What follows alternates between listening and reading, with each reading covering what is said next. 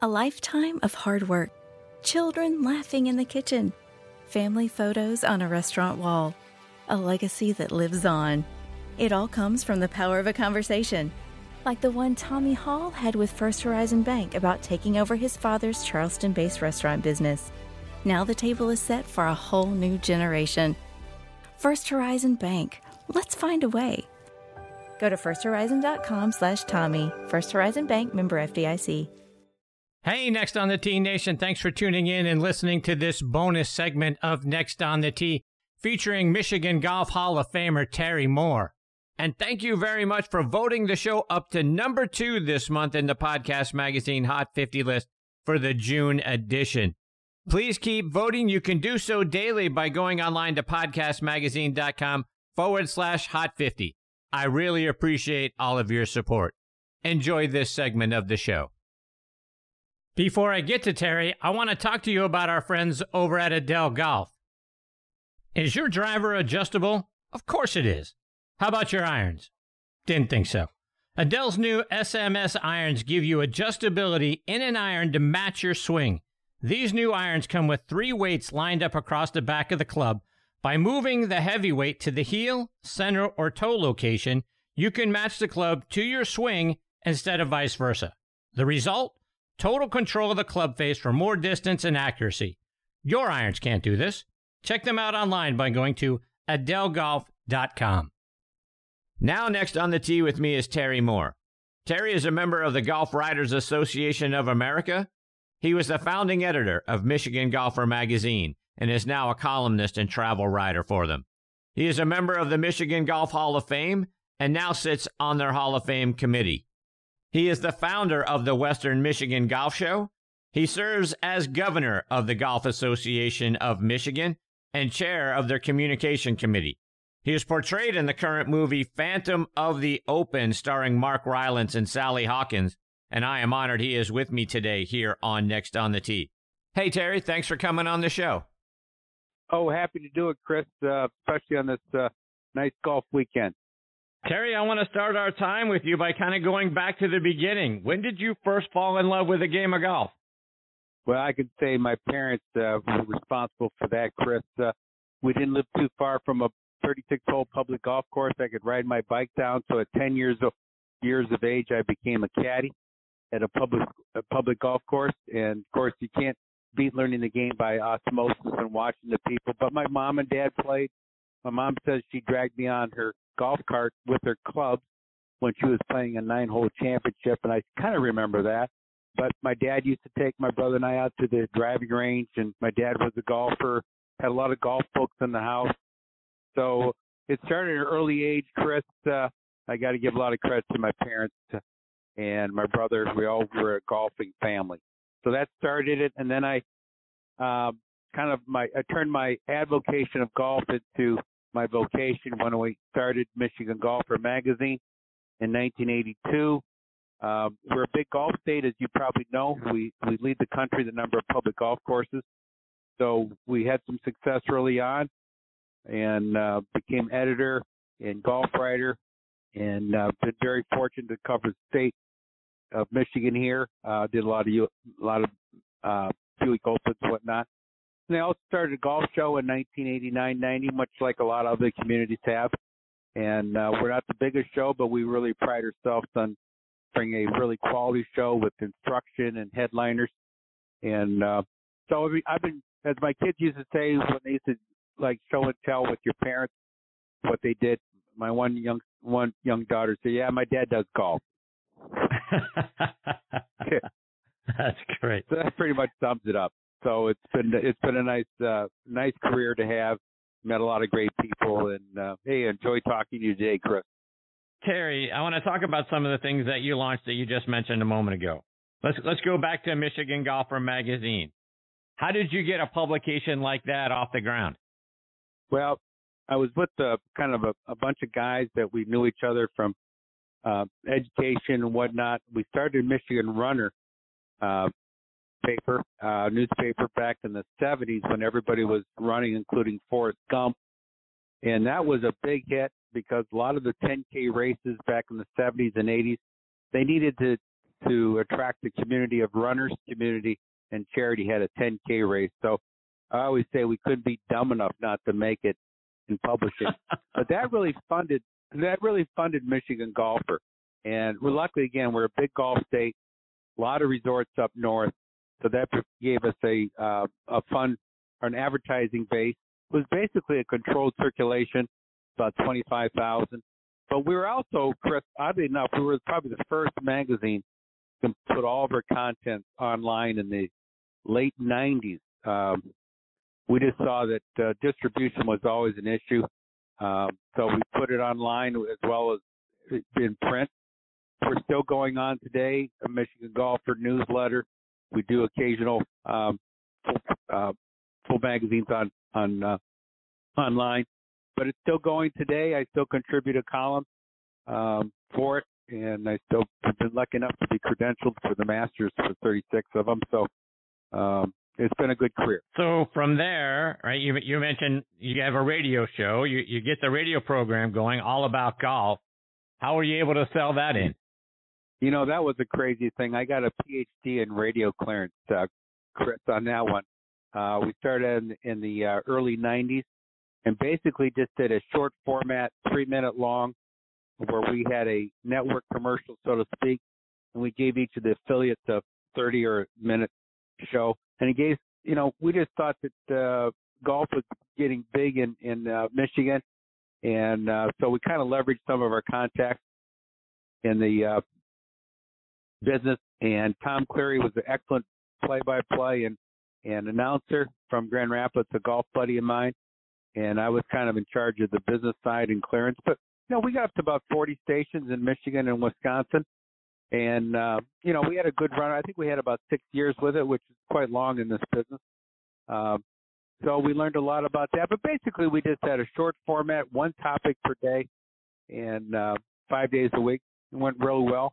And so between that and the West Michigan Golf Show and Michigan Golfer, I stayed busy with golf because a lot of people don't realize that, you know, Chris, to be full-time in the golf business, you really have to do either if you work for like the big newspapers or Golf Digest, that's one thing.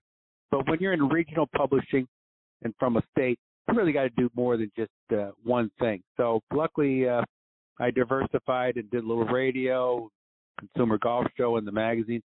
And lo and behold, it became a career. Terry, you've received a lot of honors in and around golf. And I want to start by talking about the honor you received from the Michigan Golf Course Owners Association for your impact on the golf industry up there in Michigan. Had to feel good to be recognized by an organization like that. Yeah, I really did. I still remember that when I got that award up at Mount Pleasant. But you know, obviously our first field of vision, so to speak, was the public golf courses and resorts in Michigan. So we always had lots of reviews, and we always thought, hey, what we liked in a golf course, other people would like. So we did a lot of that in our early years of Michigan Golfer. And the other thing about Michigan at that time, Chris, was we led the country, I think, 3 or 4 years in a row in the number of new courses opening in the state of Michigan. We were averaging 12, 14 courses a year. Wow. Which obviously became a supply problem. But it was great for business and it was great to promote these new courses. Some of them, you know, were designed by some of the best architects in the world, Robert Trent Jones, Jack Nicklaus, Tom Doak. So, but anyways, back to your question, yes, it was very gratifying to have the golf course owners recognize our small contribution to size in golf. And a few years later, 2011, you're inducted into the Michigan Golf Hall of Fame. Doesn't get any bigger than that up there in your home state. What was it like for you to be recognized at that level? Well, that was just quite humbling. I can say it was my acceptance speech was quite easy, Chris, because all I did was spend my time thanking people to help me on the journey of golf. And, you know, because I didn't earn it as a player, although I can get around the golf course pretty good. But the contributions that we played covering the game and promoting the game, you know, was very gratifying. I always took the perspective, what I liked in golf, I think the average reader would like. I never got away from that kind of standpoint. And I thought if I wanted to do a Q&A with a particular golfer, I think my cronies would do it too. But I had a lot of people on the way, including my partners with the Michigan Golfer and Tom Cleary, and I had a lot of friends help me with the golf show in Grand Rapids. So, I hoped that I did it the right way and made my parents proud and my friends proud how I conducted myself. Terry, speaking of the Michigan Golf Hall of Fame, talk about the Golf Management Learning Center that they have there at Ferris State University, which happens to be where the Hall of Fame is located. Yeah, that was a big undertaking for us, Chris. We had a temporary home in Troy, Michigan, and we had to vacate that property because the management took the property back, and so we had to find a new home. And lo and behold, Ferris State University, which is home to the professional golf management program, where a lot of the PGA pros go to school and learn a degree. They were planning to do expanding their clubhouse and a learning center, and so we fit nicely into their plans. We also helped raise about $2 million along with them. So now we have a permanent home. So anybody in West Michigan or going up north, they stop at Ferris State. We have a very nice, I think it's very nicely built, as well as we have great archives from various players from Michigan, from Walter Hagen to Kelly Robbins to Meg Mellon. We also have our contributors, other golf writers like Jack Barry, who was a pioneer in covering the sport here. So that is now a fruition. It's now in our third year up at Big Rapids, Michigan, which is about an hour north of Grand Rapids. Terry, let's switch gears a little bit, and you mentioned this a moment ago. Let's talk about something near and dear to my heart. You've covered the Masters for 36 years as a credentialed member of the media. I've been on property for the last 22 consecutive years, still trying to get that elusive media credential. But I've been on the property, and it's my favorite place on the planet, as my listeners will tell you. What's it been like for you being able to cover the Masters tournament from inside the ropes? Everything about the Masters is done with such care, attention to detail, and it's first class. And that includes covering in the media. We're treated royally. I always say if we tell you all the things they do for you, we may have to kill you, Chris. But they treat us very well. I always enjoy going out to the golf course.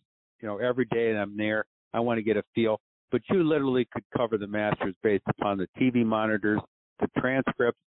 You've got monitors at your desk with about 6 channels dedicated to the Masters, various holes, various groupings. So it's first class in their presentation. But I always say it gets down to the drama and the history of the Masters, why it's so alluring. And it's the only championship that goes back to the same course year after year, to the roars on the golf course.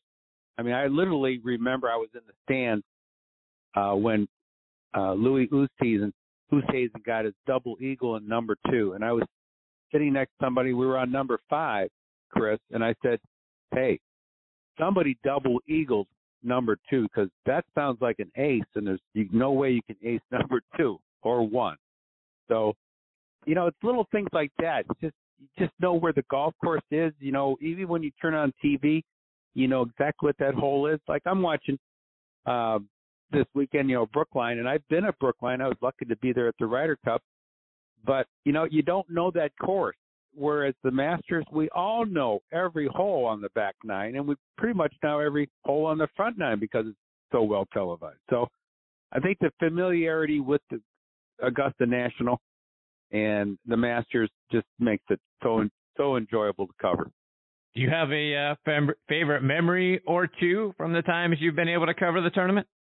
Well, it's easy for me to say. It's 1995. I hope I got that right. A little fog. It's when Ben Crenshaw won his second Masters.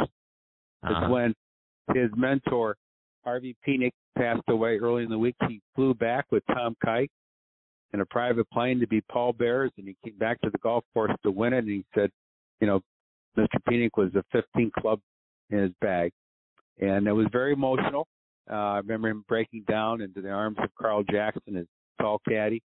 And then the next day, Monday, Chris, I got the chance to play at Augusta National when my name was drawn in the media lottery. Wow. So for me, watching that emotional tournament and then playing on the same green, same course the next day, that's my high point. But, Tiger winning a couple years ago, that's up there. Phil winning for the first time. I was there, Jack, in '86, a high memory too. But I guess I'll take Ben Crenshaw winning and me playing the next day. I'm a huge Jack Nicklaus fan. '86 is one of my favorite memories. Like, since you were on the property, what was it like being there that day? Well, it was electric. You knew when Jack started making those birdies on the back nine. It was electrifying. Yeah, one of the little secrets of covering the Masters, though, when it comes to the second nine, Chris, you really have to be into the media room. You have to be near the monitor because it's just too big of a arena to cover with too many foursomes. I should say pairings at that time.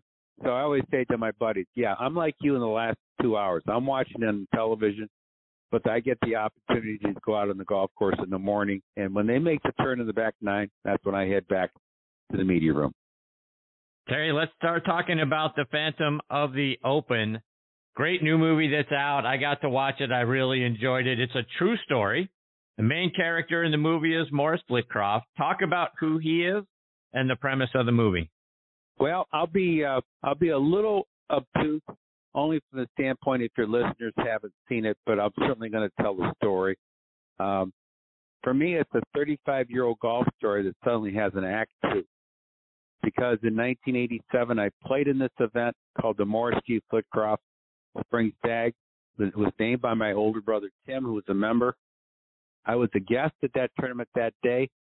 Our team won with a 59. It was a scramble. I had a hole-in-one with a one-iron. And lo and behold, you can't beat it when you have a hole-in-one. You come in, you find out there's an open bar. I didn't have to pay for drinks or anything. It was even before, hole-in-one insurance.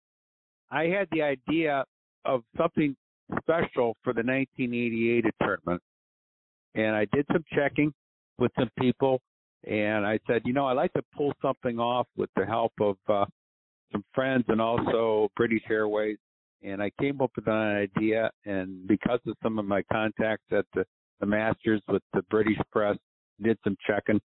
I'm not going to give it all the way here today, but just to say something special happened the following year. In 2009, I got an email from a guy named Simon Farnaby, and he was writing a book about Morris Flitcroft and his family, and he heard I knew Morris, what I knew, and I did. I presented him some material I had, a file on Morris, and I didn't hear anything back. I didn't hear back from him for about a year when he sent me the paperback of the book called The Phantom of the Open. He wrote a nice inscription inside the cover and thanked me for the help I made with one of the chapters. I didn't hear about him, didn't hear from Simon until 2019, 2020, when he sent me a very terse but nice note. He says, "Hey, Terry, can I use your name in the movie?" And I said, "What movie?" He says, "Well, they made I made my book into a screenplay, and they accepted it, and we're going to start the movie called Phantom of the Open." So that's how it all began. And Simon Farnaby, I like to say, he's the guy who he wrote the screenplay for Paddington Bear 2, which was a big hit, 2017. And Chris, as they say in Hollywood, you don't really have a second screenplay unless your first screenplay was a hit. He did, and that gave him leverage over Phantom of the Open. And now it's in wide release. It's in wide release this week and next weekend. So tell our listeners sort of the premise of the movie. What's it about? The movie is about Morris G. Flitcroft, who set the record of shooting 121 in the 1976 Open Championship in England. And he actually subsequently tried in other venues to become a British Open competitor. He was kind of found out, but he also used various aliases. He was an unemployed crane operator, shipyard, Vickers, and Barrow-in-Furness in England. So he's kind of like one of these little anti-hero underdogs who wanted to make a name for himself. And he did in a way. I always say he was kind of like Eddie the Eagle, the guy that was the ski jumper from England in the 1988 Olympics.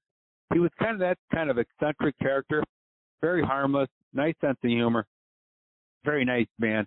And so that's the premise of the movie, because Simon read about him and grew up as a golfer, and he always named Morris Flitcroft to try to get in the British Open. Actually, at that time, he played very little golf. He never belonged to any clubs. He just wanted to play golf.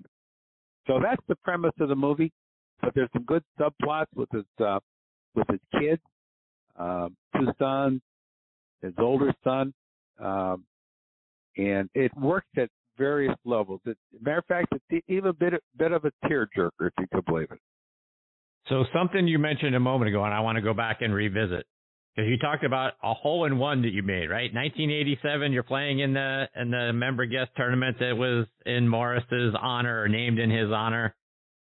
Par 3, 15th hole, you mentioned you hit a 1-iron for a hole-in-one? Yeah, it was 197. I don't know if you back in those days, Chris, a lot of players, and I'm a single digit. I'm certainly not, D1 college player or anything like that. I'm just, I grew up in a golf family.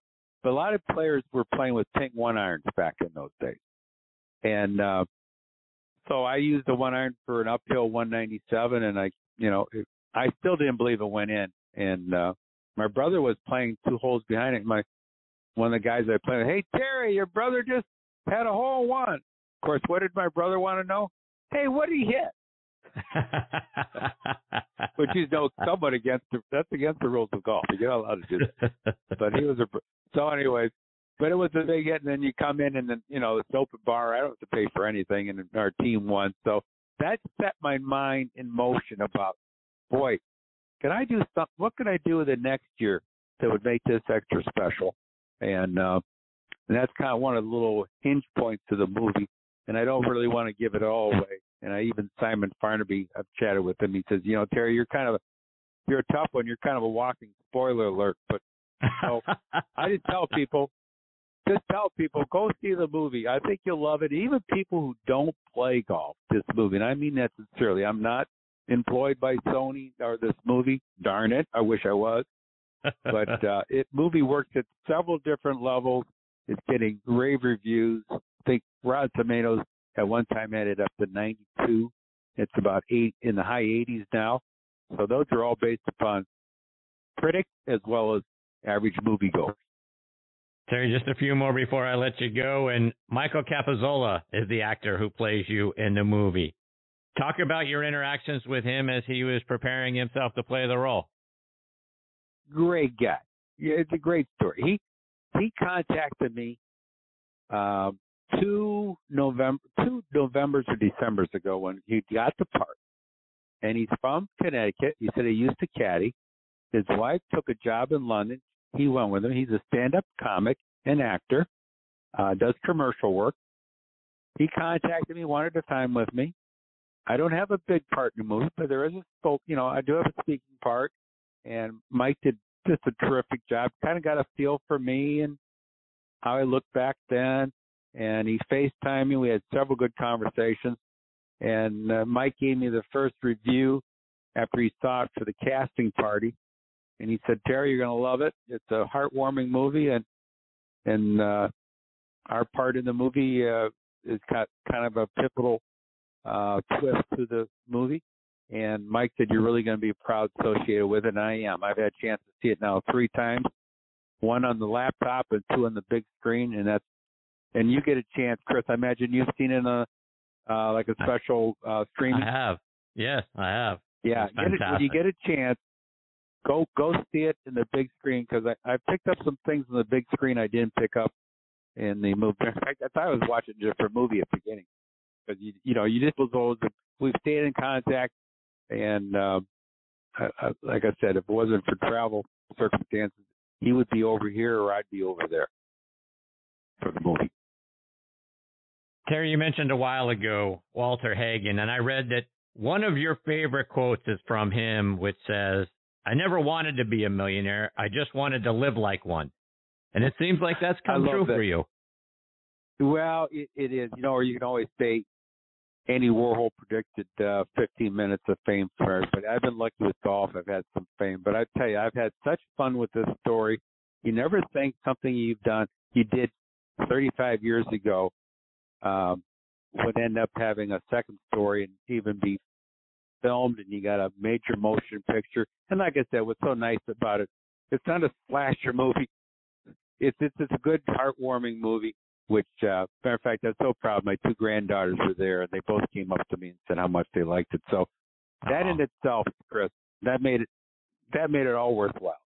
No doubt. Terry, before I let you go, I've heard about, and you've alluded to this at the early part of the interview, how great the golf course is up there in Michigan. And for years, my friend Mitch Lawrence, who hosted a travel golf podcast called Talking Golf Getaways, that people can still find out there. It's still available on every major podcasting site. But he talked about how great the courses are up in Michigan, like Harbor Shores at Benton Harbor. He mentioned, a Jack Nicklaus course, or public courses like Water's Edge.